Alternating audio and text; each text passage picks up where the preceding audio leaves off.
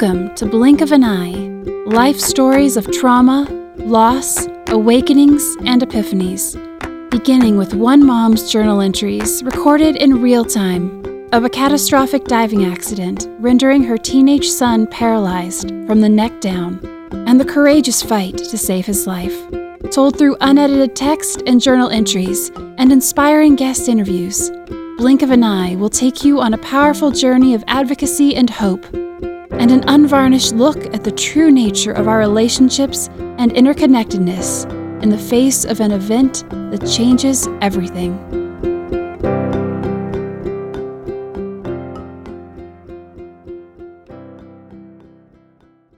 Life can change in the blink of an eye.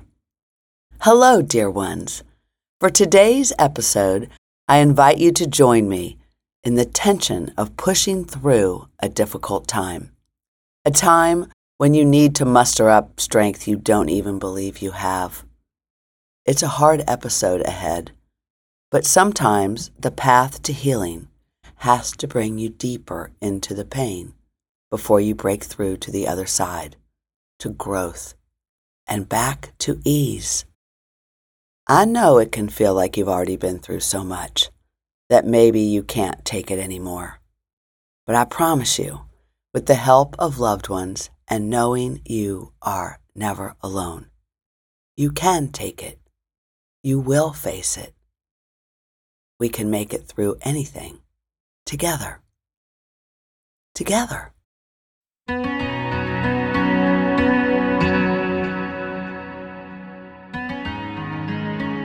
Did you know our podcast sponsor, the nonprofit I See That, the Integrative Center for Trauma Healing, Advocacy, and Transformation, is now the Blink of an Eye nonprofit? And Blink of an Eye is on social media. You can find out more about the Blink of an Eye initiatives, trauma healing, new episodes, and more. Blink of an Eye is servicing spinal cord injury families in the crisis hours and days immediately following injury, when their lives are turned upside down potentially forever. Hear about the Blink of an Eye cutting-edge relational approaches to trauma healing, medical navigation, and emotional and spiritual support. If you are interested in volunteering or becoming part of the Blink of an Eye support teams in any way, fill out an information form at www.blinkofaneye.org. If you want to engage with a financial contribution, you can do that too at blinkofaneye.org. Follow Blink of an Eye on Instagram at Blink of an Eye Nonprofit and on Facebook at the URL facebook.com/www.blinkofaneye.org. Links to these platforms will be in the show notes.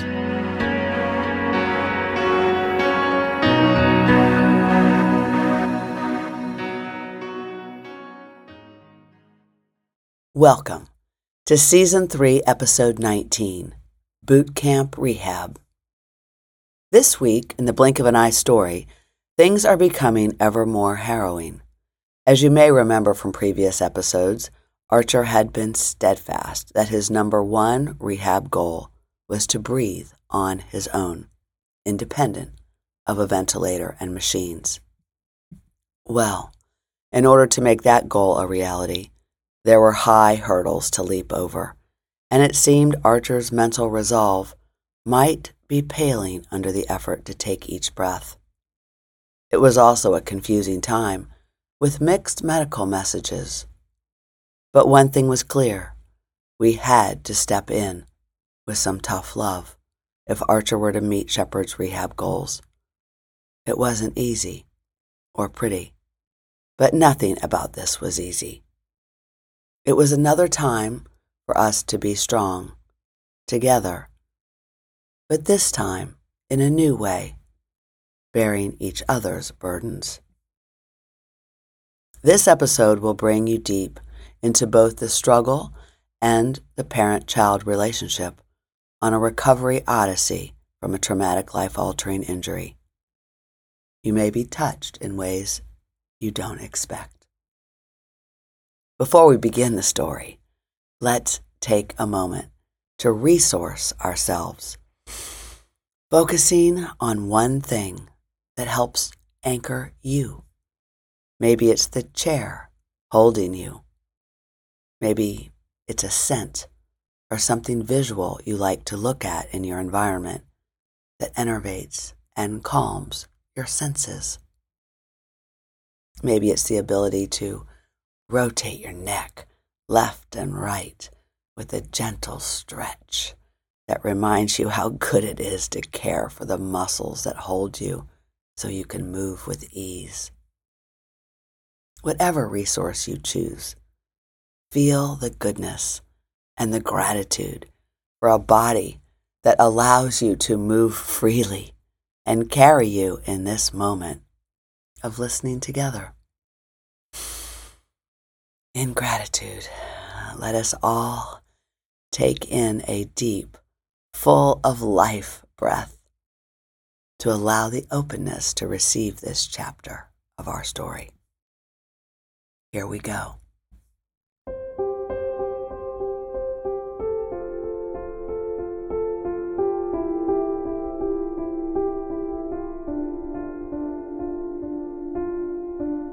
Family and Friends Update, October 13th, 2015, Day 70, Tuesday.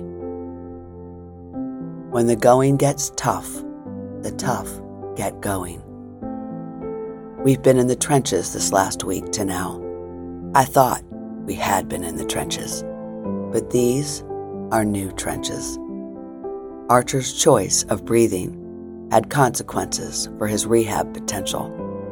It's hard to do both, apparently. But I say not for Archer, not for the Semps, not when you do your part and turn over the rest to God. It's boot camp now. So here are a few of the harsh realities.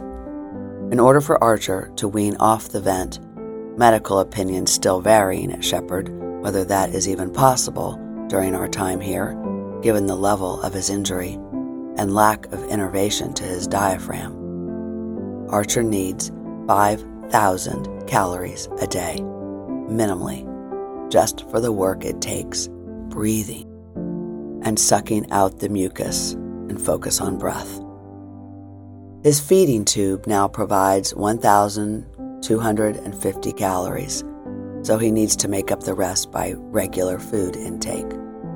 That's pretty tough when he can't swallow well, has a raw throat from gagging from the tube suctions down the trach, and he still cannot smell because of the mucus buildup in his sinuses, which means he still cannot taste.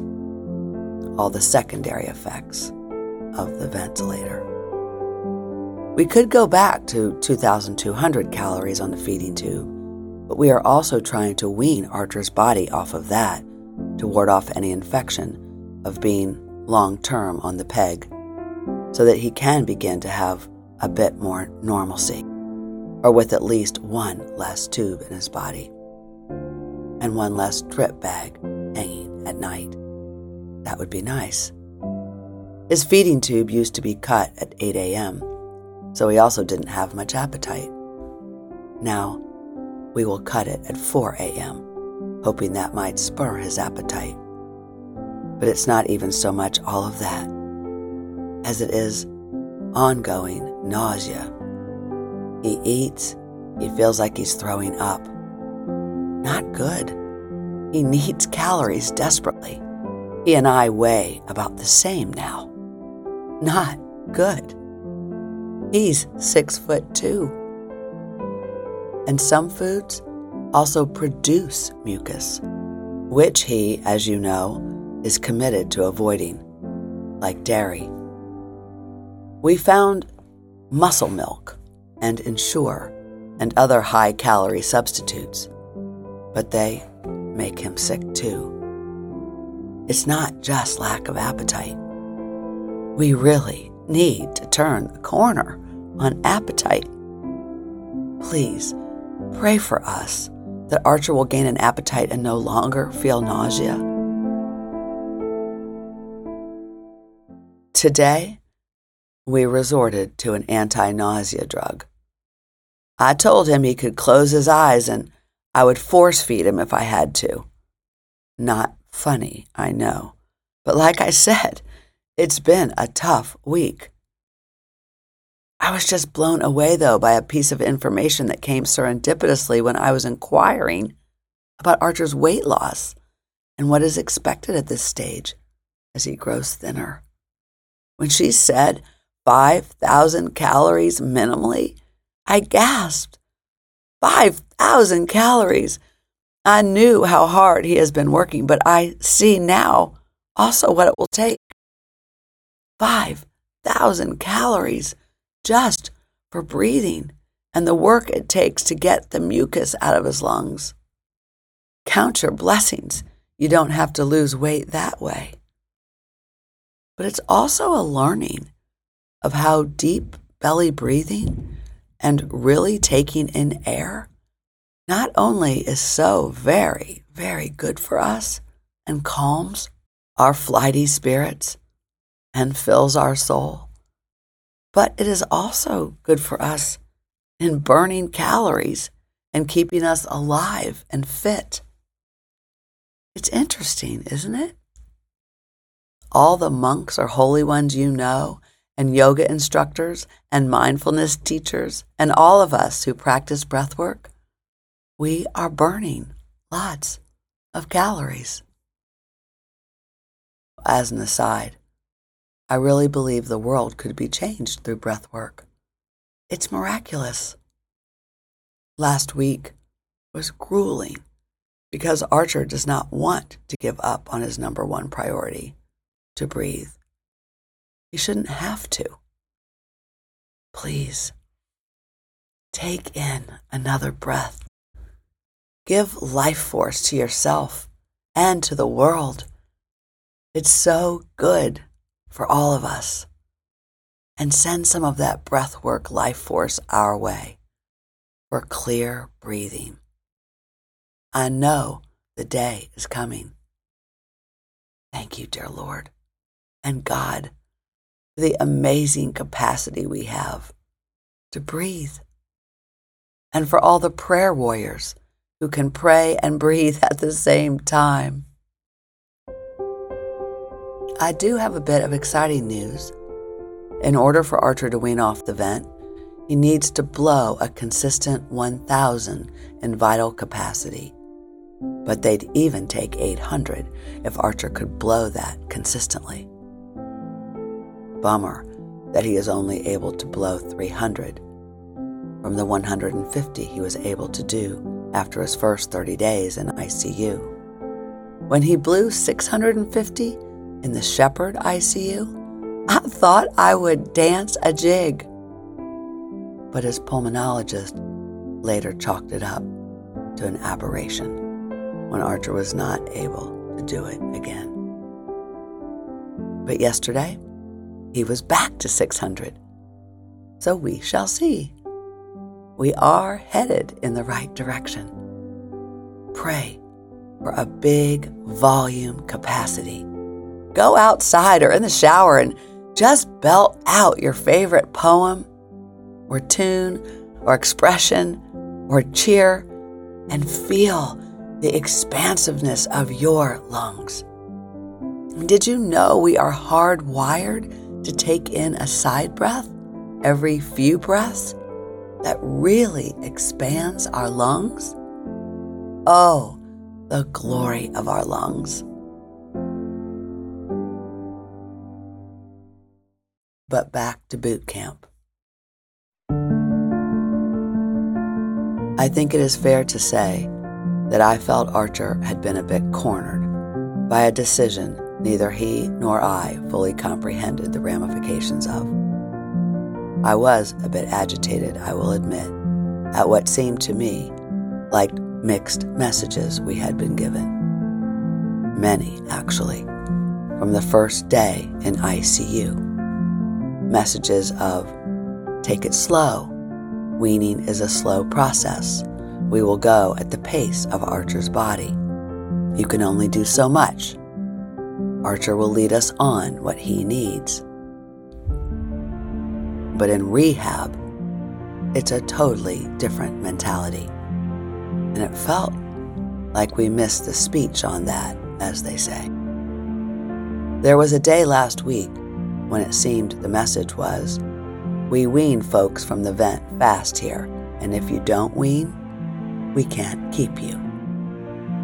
Well, that might be a bit harsh, but I think there was a piece of that, and we were not fitting the bill.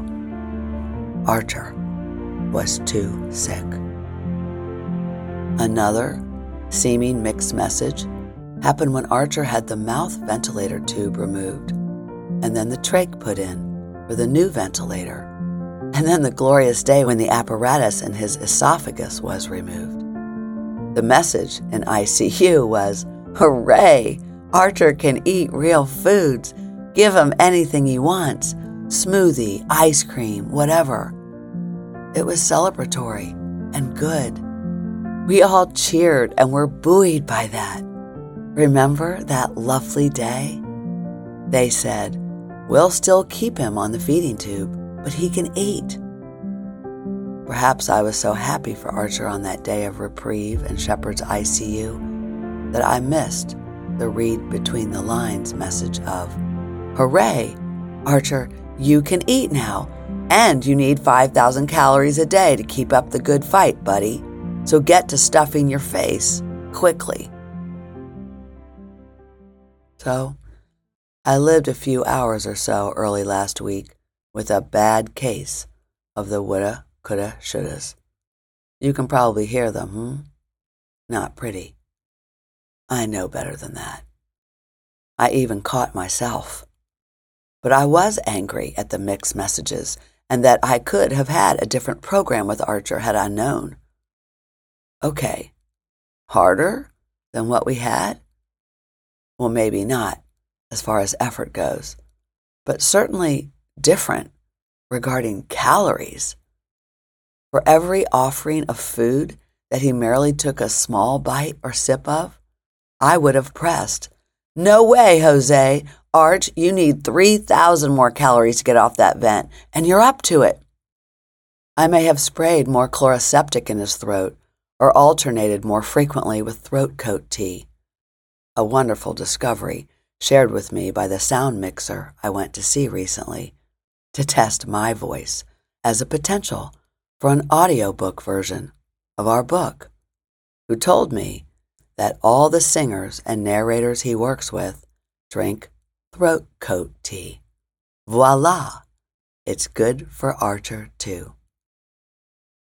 But had I known about the expectation, I may have asked Archer every half an hour what he wanted to eat. I may have set some goals for him of what he had to eat. But no, I was in the dark. I reminded myself of that time the boys and I ventured to the horse races in Saratoga on our annual August visit to Uncle Will, who trained those sometimes winning horses. We were at the betting counter, and Dutch had begged me to bet on his behalf, $3 rather than the regular $2 allotment I gave to each of the children for each race. Well, Dutch had really wanted to bet more, and I had said no. As it turns out, his long shot horse won, and at the ripe old age of 7, he, Dutch, had that winning experience of $67 on a $2 bet. As we entered near the winner's circle, thanks to Uncle Will, Dutch continued to tug at my dress, repeatedly saying, "Mama, you should have let me have $3. I could have won $100. I said, "That's enough, Dutch. Just enjoy that we are here with Uncle Will. We are here to have fun," etc. But when that did not quell him, Uncle Will crouched down low and got eye level with little Dutch and said, "Dutch, take it from me. If you live with the woulda, coulda, shouldas, it'll kill ya." And so it was. I was doing a woulda, coulda, shoulda here at Shepherd, and it was a pure waste of good energy. Well, if you find yourself doing the same thing and beating yourself up over if you had only known or taking out your anger on someone else and blaming them for not telling you? You might consider telling the other person, in a kind way, that you didn't know, wish you had, not sure how you missed it, and ask if you can figure out together how to get on the right page and move on. That's exactly what I did. I crossed my fingers I had not alienated the staff. But a meeting was then set for this week. Tomorrow, I'll let you know how it goes. Well, as it turns out, that meeting will be a medical meeting. So I asked if we could have a group meeting to get on the same page about goals and expectations. Well, that will be later in the week. So you can now imagine what the rest of last week was like, trying to get mega non-dairy calories into Archer, wedged between the full-time job of home health training that I am now immersed in as I evolve from a support person learning through observation to a hands-on caregiver. No free rides here. And it should be. It's all good, but it's boot camp.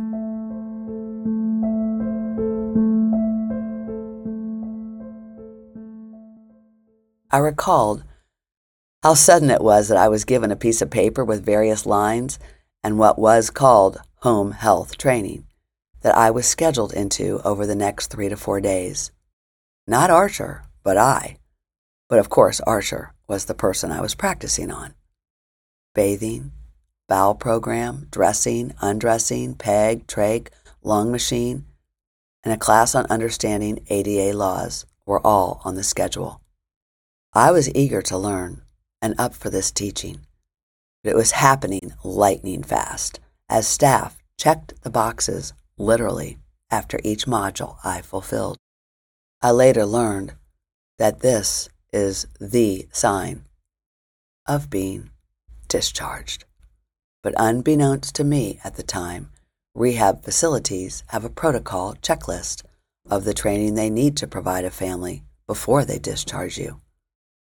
I couldn't figure out why we were on this rocket docket, but more on that later. I was so naive to the ways of a rehab facility. And here I thought we had dodged that bullet a couple weeks prior.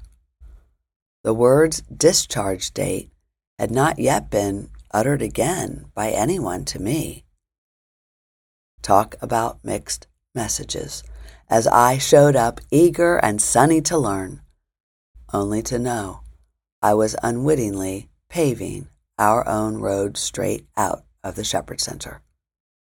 The irony, when and if they were to tell us to go home before Archer could breathe on his own, is that we would have accomplished nothing, as that was Archer's number one rehab goal.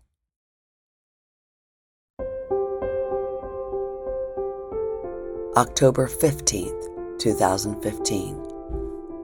I am learning to operate Archer's many rehab pieces of equipment, including the attendant setting on his wheelchair, the Hoyer lift mounted on the ceiling and used to raise him up and out and back into bed, the way to turn his body with the help of 2 other care providers to get the Hoyer lift harness under his body, the correct crisscrossing of the straps onto the steel hooks on the large bar, the manual Hoyer lift used to raise him up into his power chair and back into his bed when a ceiling lift is not available, such as when outside the building or home, the ventilator tubing and settings, the portable ventilator tubing and settings, the machine and tubes for the vest Archer wears that shakes him to loosen the mucus in his lungs, how to put it on, the inexsufflator machine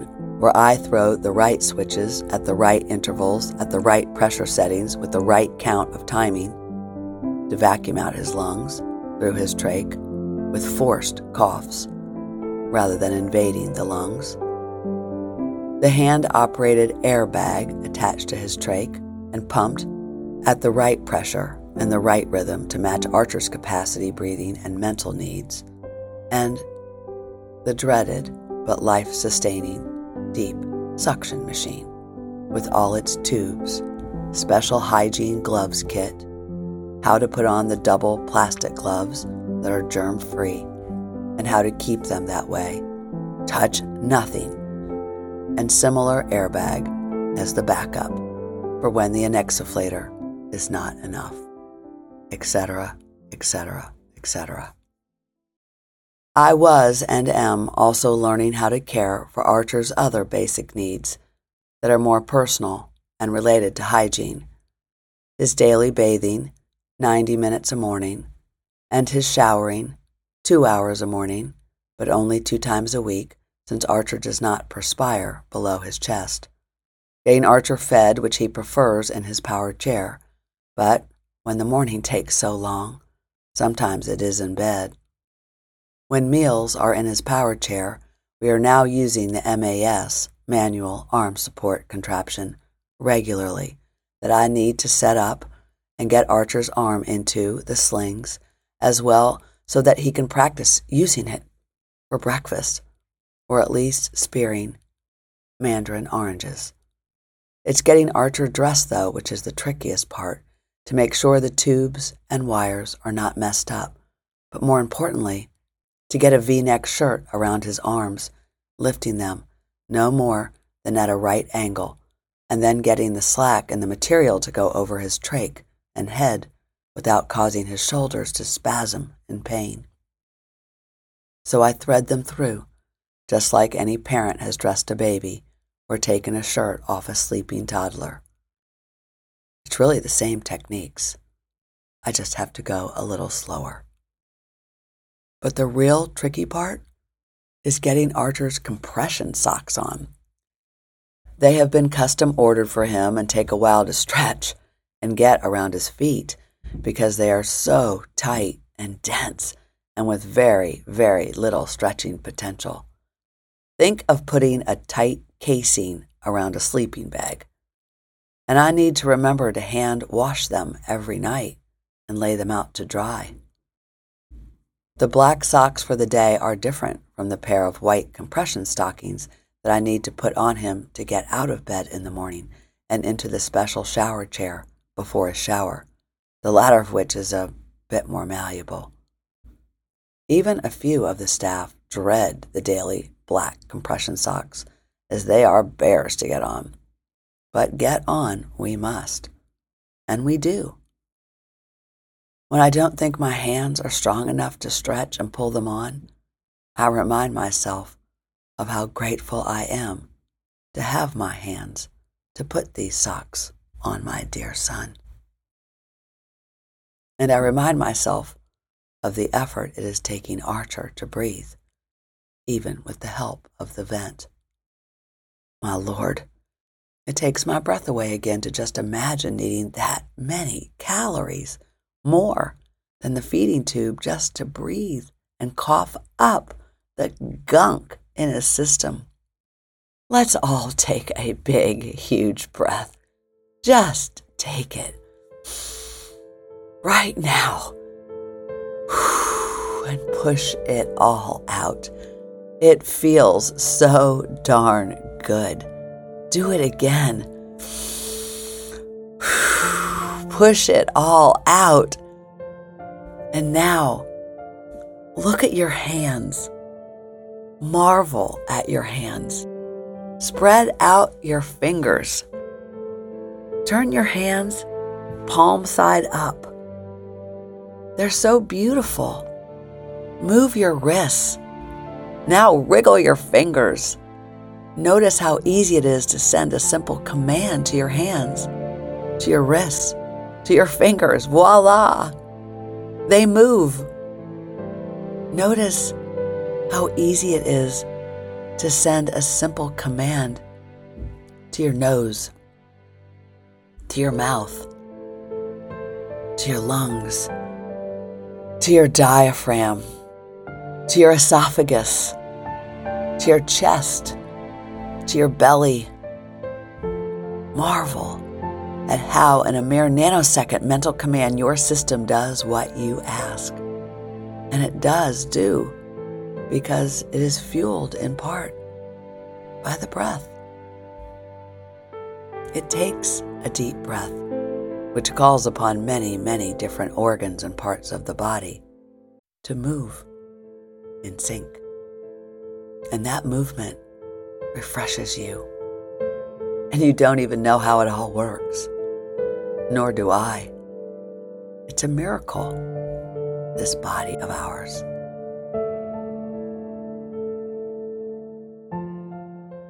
It's hard to imagine how any doctor, physicist, scientist of any variety who studies the body could not be in constant awe of the body and not believe in God and His majesty and power and believe deeply. That alone would keep us all humble. Our spinal cord is packed with thousands and thousands of different electrical wires going places and firing and regulating us every nanosecond of the day. It is a miracle, the way that we move and breathe and think and go about our day. Truly, a miracle as a human body is to this day a true mystery for any scientist, since no one or multiple someones have yet the ability to explain all aspects of the human body and how it works. And thus no one really knows its potential. No one. It's very humbling. It's awe-inspiring to me. The body is the temple for the creative miracle. I've been thinking a lot about this and about you too. You are like each of the fibers of Archer's spinal cord, being connected in ways we're not even fully aware of. Each one of these fibers braided together in some divine way creates a superhighway, the spinal cord, and each doing something different, but all necessary, all one body. You are the body for the creative miracle. In the midst of these packed, exhausting days, I have these moments where I really see the miracle. I envision a different kind of mucus, a very thin, white, lacy mucus in Archer's spinal cord, active and weaving connections in ways we can't see or even imagine. It's very beautiful, milky white. I know you are saying, what in the world is she saying? Mucus. Beautiful? Yes, mucus. I own fully that I have this love-hate relationship with Archer's mucus production. But truly, just like so many other aspects of this journey, that which Archer battles is also what keeps him alive. And it may be the very stuff that helps foster the creative miracle. So this is my latest thinking, informed by a sort of wise knowing, as if from a sage. I hold to a divine belief that Archer's mucus production is also part of his healing. Yes, in a really weird way, I think it is part of the mystery of what his body is doing right now. While it is baffling Shepherd and causing frustration with the calories they would like to use for arm therapy, I think the rate of its production must be in direct proportion to the milky white connections being made in his spinal cord as we speak, and certainly when he is at rest. I might liken it to morning sickness For any pregnant mom who has had morning sickness, oh, the dreaded morning sickness that you might have begged your body to have go away. Well, I recall I would have it terribly with all 5 of my babies, and not just in the morning, but different times of the day as well, and it went on for a couple months with each. I remember clearly feeling this strange comfort amidst the discomfort, an awful feeling that you're about to retch, but that it was good because my baby was very alive. It was a comforting reminder of the life I carried. I so much loved being pregnant. Every time, from my 20s into my 40s. I really did. The honor and mystery that I could carry life in my womb. So that belief, then, that morning sickness was life force, is similar to the belief now that in some way Archer's mucus production is life force as well. So Archer is the vessel for carrying new life in his spinal cord. So the mucus is necessary. Like morning sickness, we all know it will pass, and we want it to, and we don't want to succumb to it and have it get the better of us. But we can't just stop eating when we had morning sickness. No, we had a higher purpose, and that was to nurture a growing baby inside our womb. And just like Archer now, we can't and won't succumb to the mucus and let it build up into plugs. We have a higher purpose to attend to breathe, and then rehab. The production itself is serving a purpose, and we just have to get those plugs out and get the mucus plugs out. We did. Here's what happened. I became painfully aware that Archer has to maximize every day that he has at Shepherd, and the slow weaning was holding him back. Everyone had thought it would be sequential, and I suppose it still is. But Shepherd's lead doctor assigned to us wants our focus on the rehab. I asked Archer what his goals were again, and he articulated to me his goals in this order. 1, to breathe without the vent.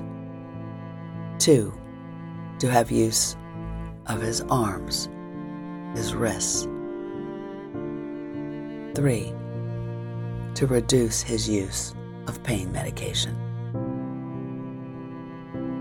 He has been very stoic. By nature, Archer's not a big man on campus personality. He's more like the guy most people know, not because he's everywhere glad-handing, but because he's hanging out and is kind and smart and funny. He's always been loved by his teachers because he is smart and engaged and a lifelong learner and can be counted on for helping others. He's a pretty straight shooter. There's very little BS about Archer when it comes to serious matters, and so it is with his recovery. If he doesn't have something to say, he doesn't. I wanted to know if perhaps he might be depressed, though. I mean, who wouldn't be? Billy and I think that one of our chief jobs is to watch carefully for this. I asked Archer if he'd want to consult with a psychiatrist. I promised him I'd get him a good one, not someone who would just throw him on meds, but someone who had experience with other adolescents as quadriplegics. Okay, pretty narrow study, really, when there are only so many quads, thank God, a year. He said, maybe, but not now. Interesting. I asked his main doctor, and she was surprised I asked. And she said, oh no, what you're seeing is common. I mean, she continued, He's only 17, and his whole life has been taken from him. How would you feel if you were in a body that didn't work and you were 17? Well, my first reaction to this was relief, because up to that point, most of the other patients she referred to were either older, in college, or working.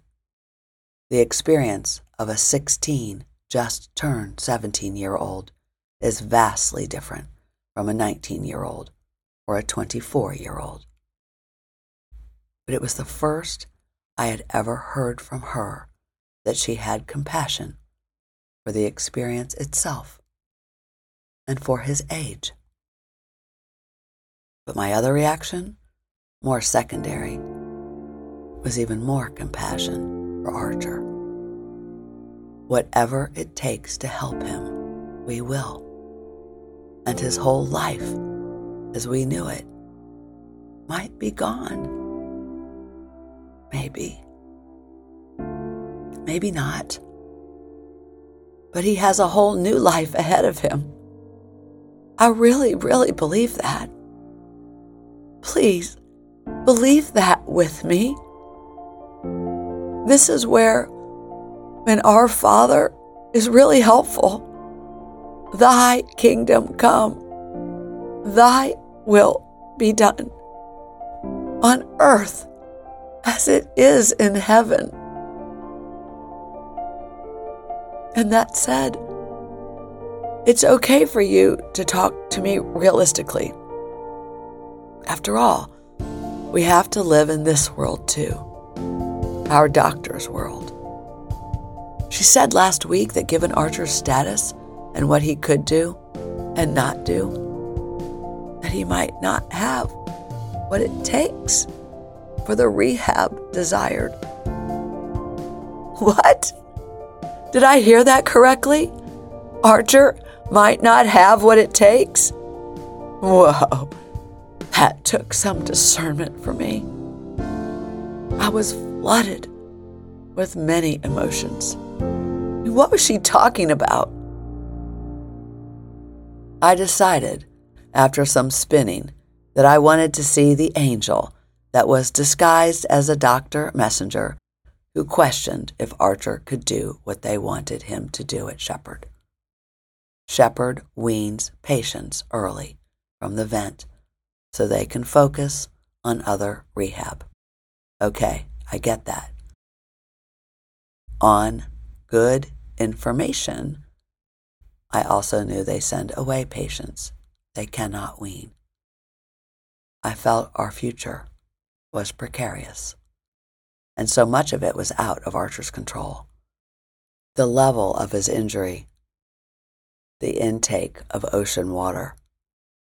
But I wanted to find something in what she said that might be in our control. When caught between a rock and a hard place, I felt we had everything to lose and nothing to lose. But nothing to lose is a dangerous place to be, as people do harmful things at that point. I had to gather myself. I wanted to reframe it as everything to gain. About the same time of this interaction, I had been in training on the inexiflator machine. My teacher, a veteran respiratory therapist, was excellent.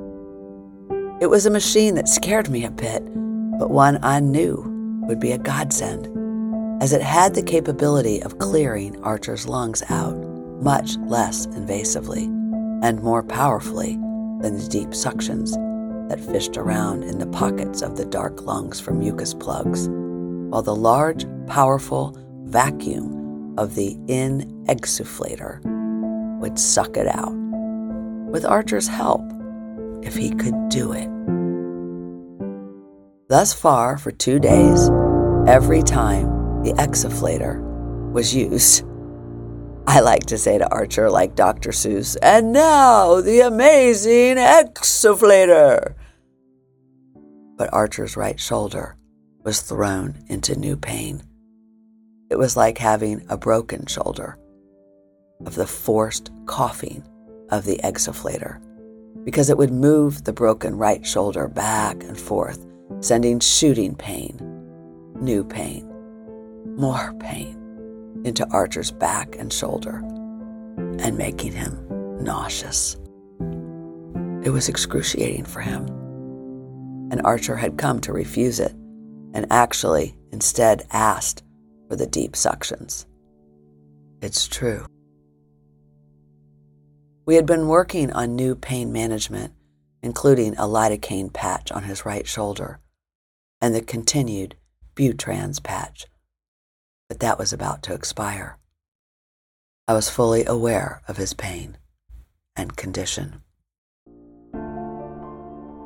But after the conversation about Archer's status and choice, rendering him to a potential fate to be sent to a nursing home facility or such if we didn't stay at Shepherd, I went into his room and basically said, Archer, as of this moment, it's boot camp.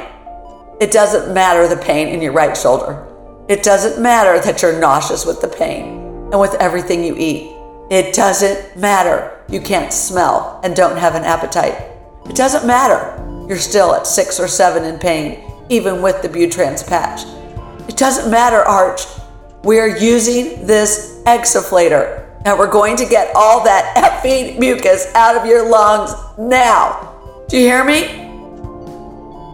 Do you want to go home where we don't know what we're doing yet? You want to go lie in a bed in another facility where they won't take care of you? Shepherd is the best chance you've got, Arch.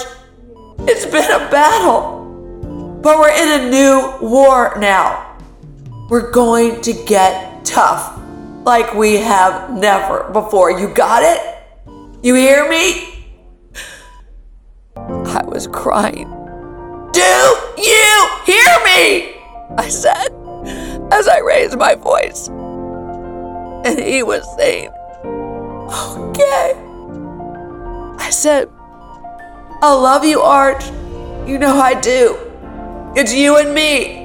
And this is our best chance here at Shepherd. You've got to dig with every fiber in your being to breathe and not be afraid. We're not leaving here. You hear me? You're going to breathe. And I said, I'm getting the respiratory therapist, and we're doing the exfoliator.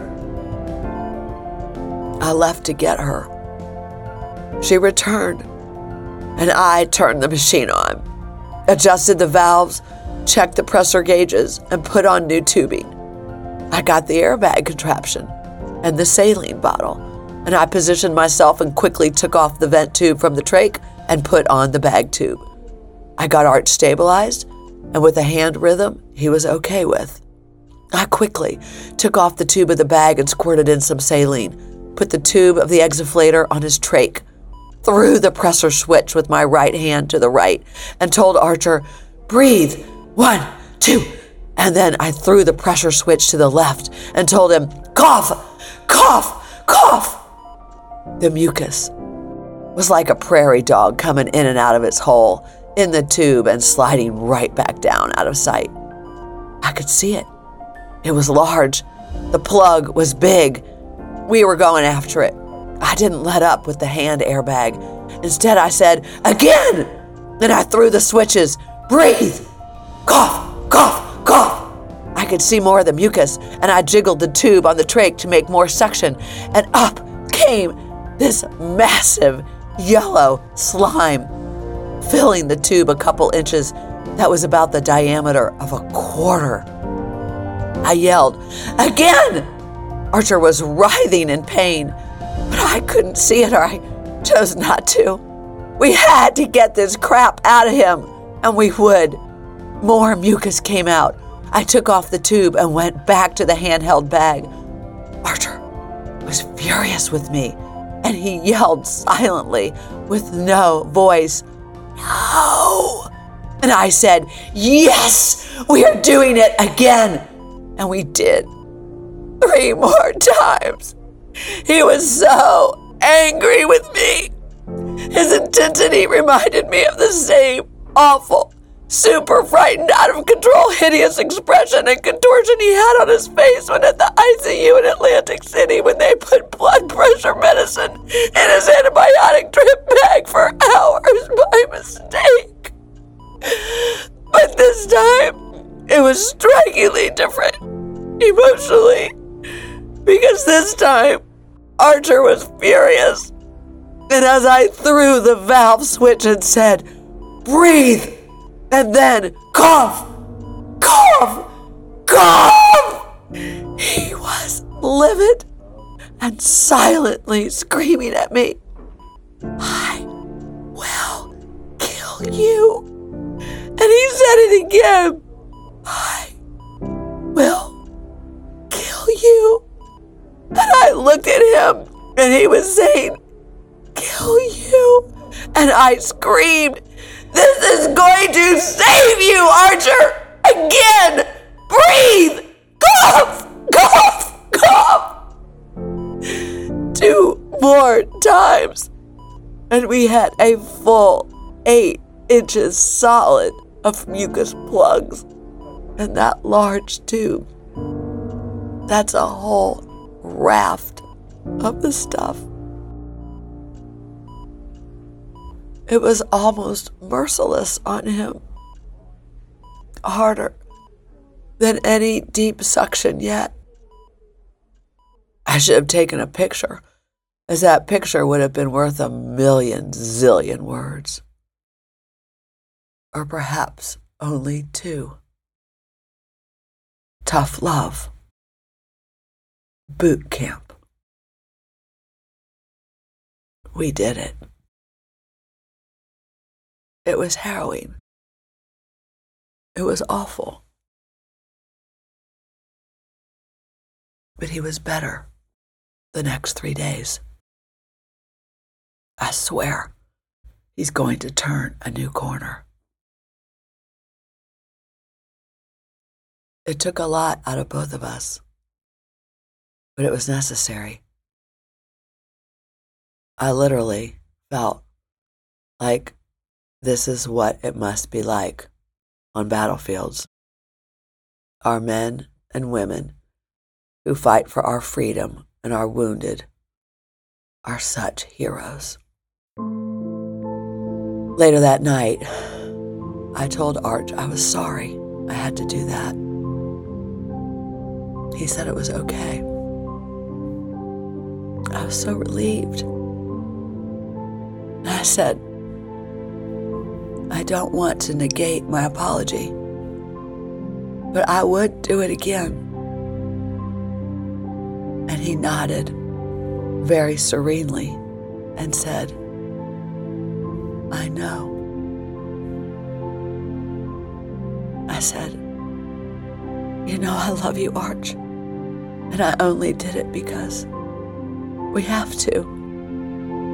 You have to. It's time. We are hard workers. We have grit. We can do this. You're not alone." There was silence. And I said, in a voice I was aware was quivering, "Arch, you know you're not alone. God is right here with you and all the people praying for you. You must feel that support. Do you?" He shook his head. "Yes." And I said, "You're going to get better. You are. This is not going to last forever. You've got to believe that."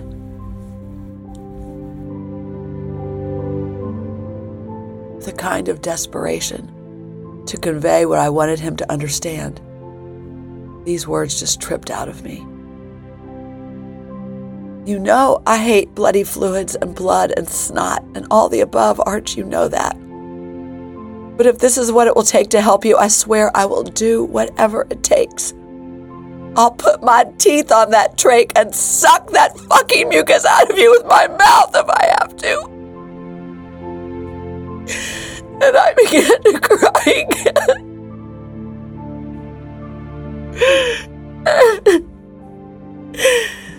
And Archer began to cry too. And we cried for a long time together. And I leaned over and kissed his cheek. And then he looked right at me with those soft, gray-green eyes and mouthed,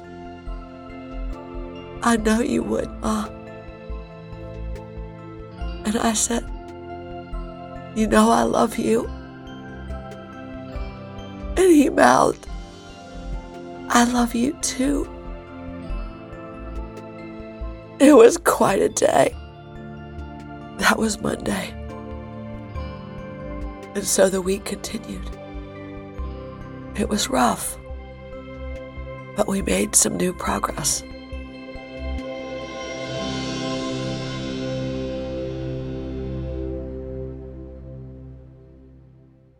Looking back on that experience, I feel so many emotions. Like almost every step on the journey back then, it felt like this was the hardest. It felt harrowing and like something we might not get through.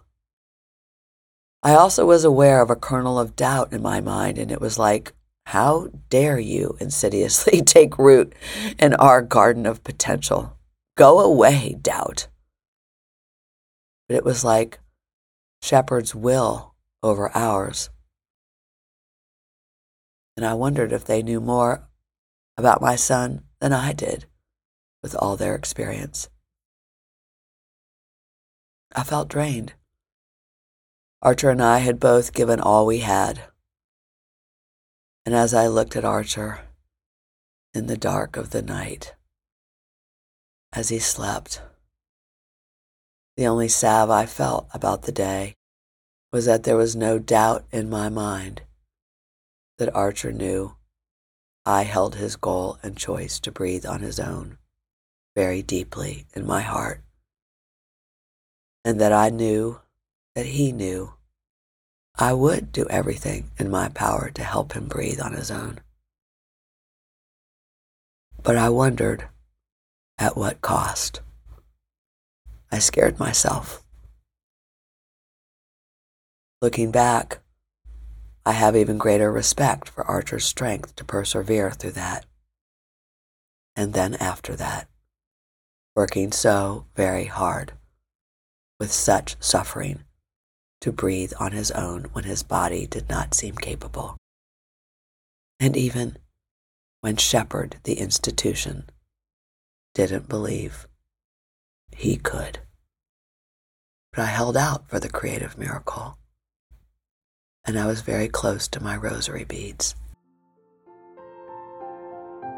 But that scene wore me out emotionally, and I wondered if it would scar Archer's and my relationship. I was getting mentally wrung out too, with being in limbo and the ongoing struggle to get a definitive answer that Archer could continue at Shepard and that we would get the help we needed. I was also working on coordinating the rehab of our home, but not certain of the needs Archer would have if he were still on a ventilator when we went home. And that was wearing. And Billy continued to press me to sell my building. It was so much. I'd also started flying out of Atlanta on some Fridays to do book talks and to work on the mediation case I was assigned, praying that that income would stave off the sale of our building, where we had our business and earned our living. But even with all that, it was this new demand on my own physical body that really took me by surprise. I had not thought through who actually would be taking care of Archer in the way he was being cared for at Shepherd by a whole team of nurses, techs, and therapists. Not to mention the rehab team. I was so focused on Archer's mental state and emotional well-being, constantly fighting to not have them add more narcotics than those he was already on, and all we had to do to help him to breathe so he would improve so we could go home, that I had never stopped to calculate or comprehend what going home really meant and what lay before us with his actual daily care.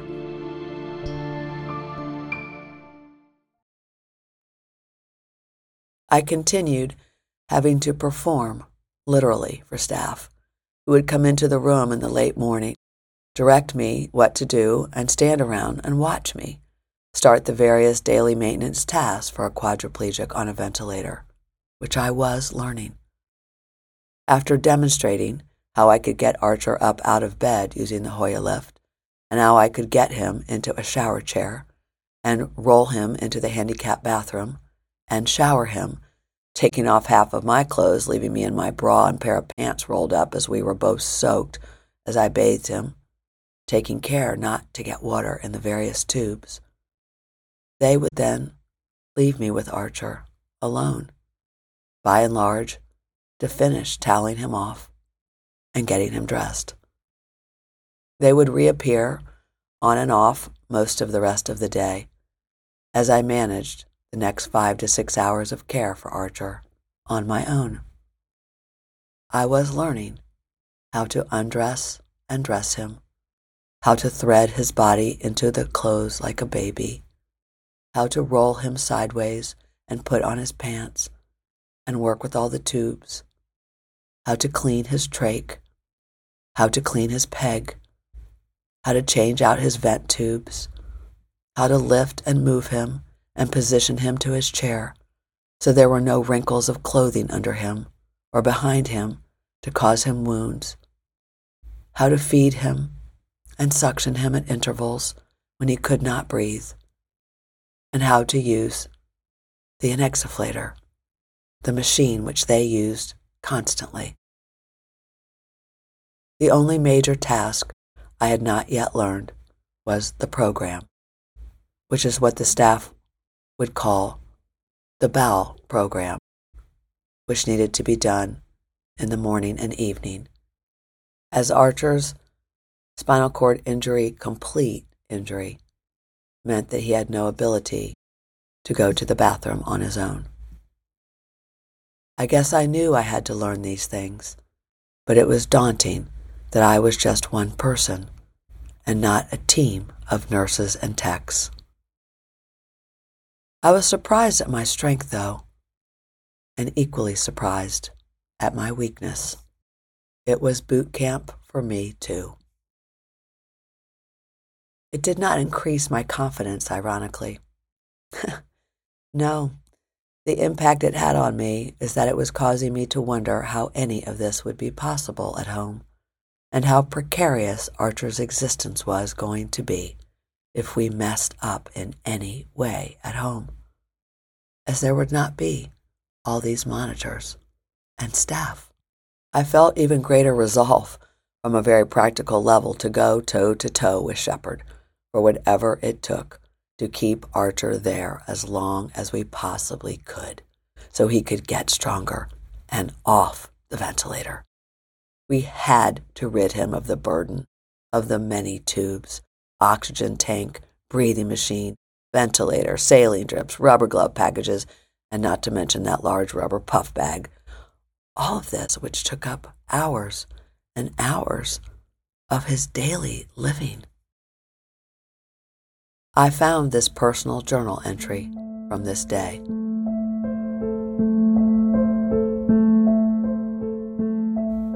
Archer Senft is tough. Shepherd may not see that, I do. And no matter how tired I am, it is nothing compared to the effort Archer gives to just live. My exhaustion is nothing compared to what I imagine he is experiencing. Nothing. Help me, Lord, to never forget this and to never, ever complain. He is alive, and I am forever grateful.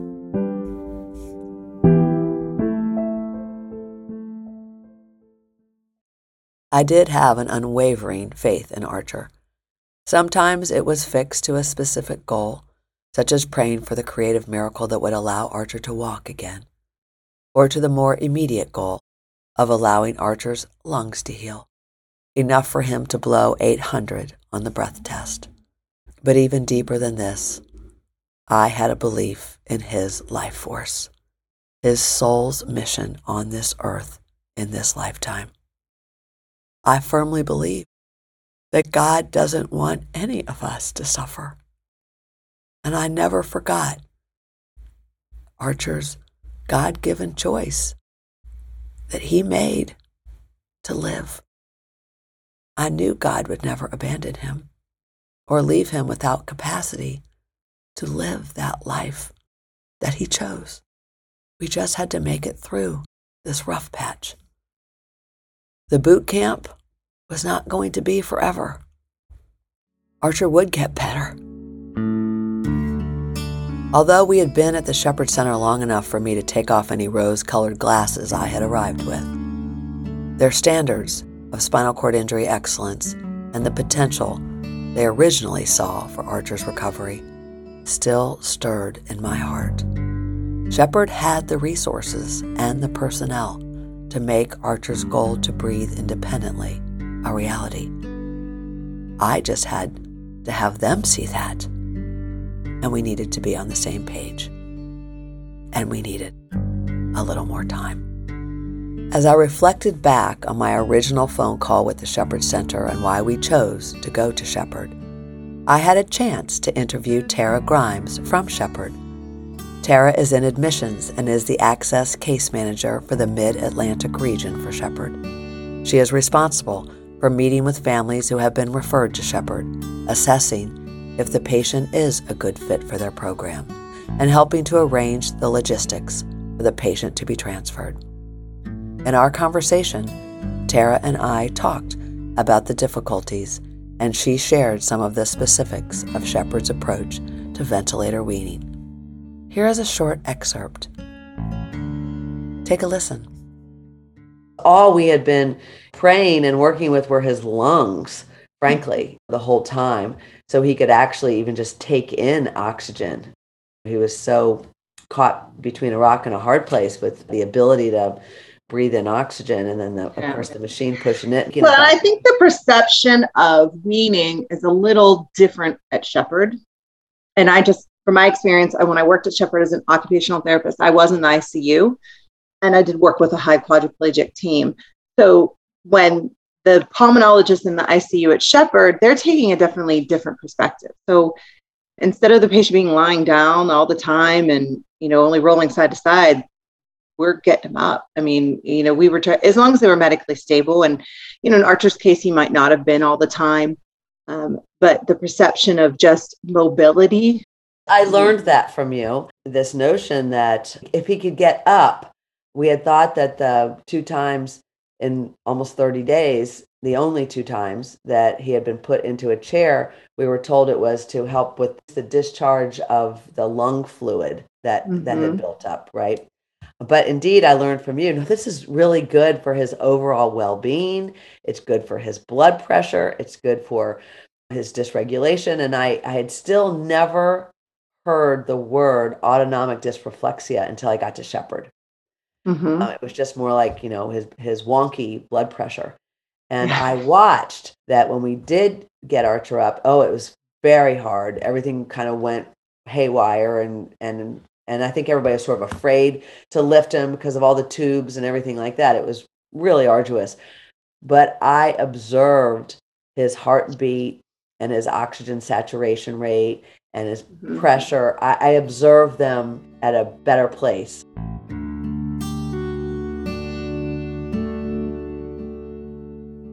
As we begin to close with the reminder of when the going gets tough, the tough get going, I thought I would share with you an excerpt of another interview I had with Bernadette Morrow, Director of Information and Resource Services at the Christopher and Dana Reeve Foundation. You might recall Bernadette from Season 1, as it was she who called me off the record when we were struggling at AtlantiCare ICU.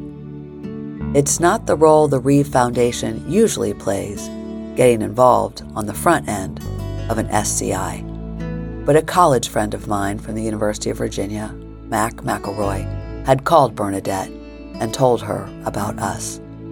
She began reading the Archer blogs, and then she reached out to me. It was she who told me about Shepherd and their adolescent unit. As the months went by, it was she, Bernadette, herself a C5 quadriplegic, who always knew when and how to offer support to me in the various intense times during the recovery process. There were a lot of those moments when you hung in there with me, and we really became texting friends. And you would check in with me at the times like you knew. Well, I guess you may have been following some of the writings then too. No, I just knew because I know how the hospital ICUs are working, and you may have just posted something. So I would text you and say, I know it's a really rough time. Hang in there. It'll get better. And then you'd respond. But I don't sleep. Clearly, you didn't sleep a lot when he was in rehab. Nobody slept. And they were rough early days. And unless you've been through it or understand it, it's hard to be there for somebody.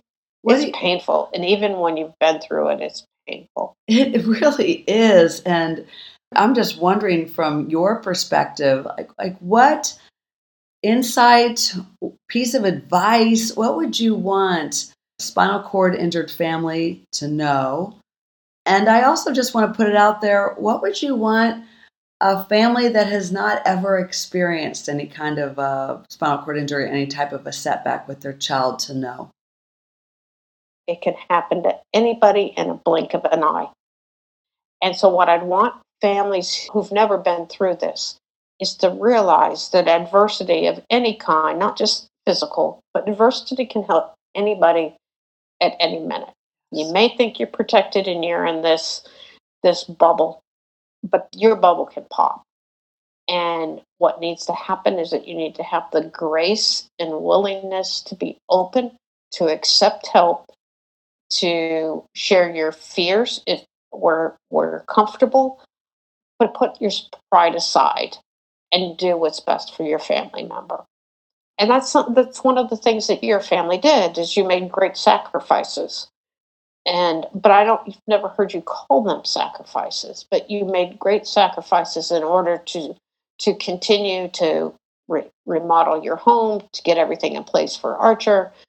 It impacted you and what you did with your business and selling your office that you'd had for all those years. And but it was knowing in your heart that sometimes, you get smacked by adversity and you've had this gilded life and you're not expecting it. Now what do you do? And my father used to say, it's not because you make a mistake or something bad happens to you. It's what you do after it happens that says what your character is. Many years later, with a little more arm's length distance, I am reminded of how important loving and conscientious caregivers are. It is practically impossible for one family member or one parent, or even a set of both parents, to provide sustained, high-quality care for their quadriplegic loved one who's Asia A complete, without repercussions, even when they have survived boot camp. A caring team is essential. And you might be part of someone's care team in small and large ways. As we close, I am constantly reminded of the raw power of believing in someone and the unbridled power of knowing someone believes in you. Maybe you have had such an experience on either side of that equation. And for me, believing in divine source, I knew that God always believed in me. And so I always wanted to believe in God. I hope today's episode brings you some strength to push through when you absolutely must push through, and that it brings you wisdom to know if you do need to surrender and when you need to stand strong. I hope you find the balance. I hope you find the resources that help keep you grounded, whether it's spending time doing something for someone you care about, or just being with people you love, or pausing to just breathe in good, fresh air and cherish your lungs that work and keep you alive. I'm so grateful to have you on this journey with me. Just knowing you are there, giving your energy, time, and attention to this story brings so much healing to these experiences. And I hope and trust that the healing is reciprocal. That there are parts of your life and your being that resonate, that are touched, and that learn from Archer's journey. We need each other. Sometimes we need each other to be a soft place to land and share our vulnerable selves. And sometimes we need each other to hold space for the bigger vision and to help us gather our strength to push through and keep going. Miracles do happen. Pray with all your heart for your miracle. Life can change in the blink of an eye. Life is so precious. Sending love. Hope for everything. Obtain everything. Love heals trauma. Thank you for tuning in to the Blink of an Eye story.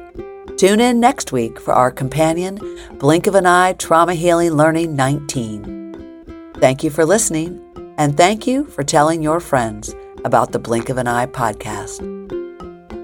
Together, we are raising the vibration for healing.